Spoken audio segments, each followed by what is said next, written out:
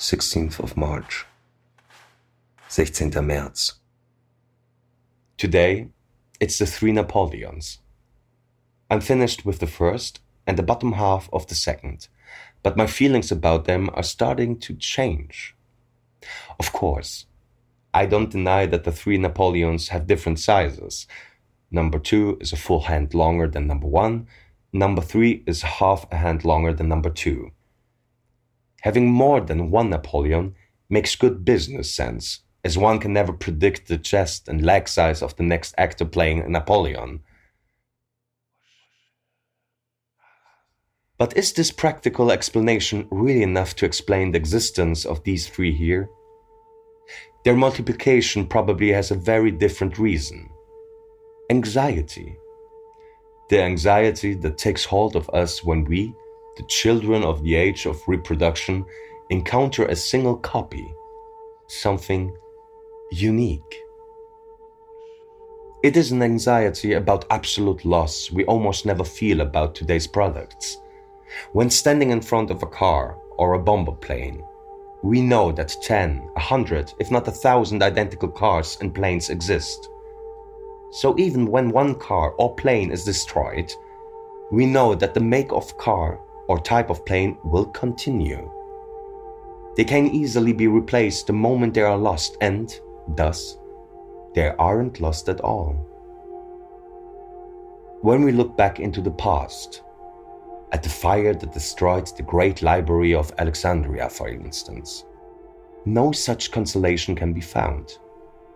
Its flames burned an archive of many unique and irreplaceable items. Used to replaceability and reproduction, we begin to panic the more we think about this loss, because this fire was no exception. The whole of history was one giant Alexandrian library.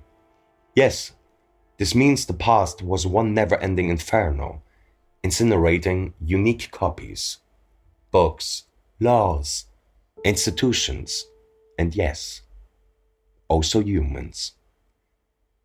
At the thought of all this ash, the panic grows even though panicking is futile. But whenever we face something unique, we feel it all the same.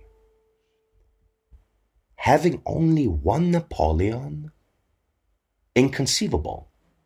I mean, make of Napoleon what you want, but just imagine what would have become of the history of the 19th century if something had happened to the guy as early as 1800 or 1801, before he rose to fame. No, I don't think we would take this risk today. And so, we now copy and mass produce everything to ensure that we won't have to risk such avoidable loss. I know nothing happened to the man. Thank God he did his stint according to plan. But this doesn't prove anything. It was pure chance and doesn't lessen the recklessness of our ancestors. So, what about these 3 Napoleons with sewn-on snow? It's possible that management of the costume palace may have tried to avoid the mistakes of the past by making 3 copies. If this is true, I could not condemn their motive of trying to soothe the pain of loss. In Hollywood, the Berezina snow will never melt.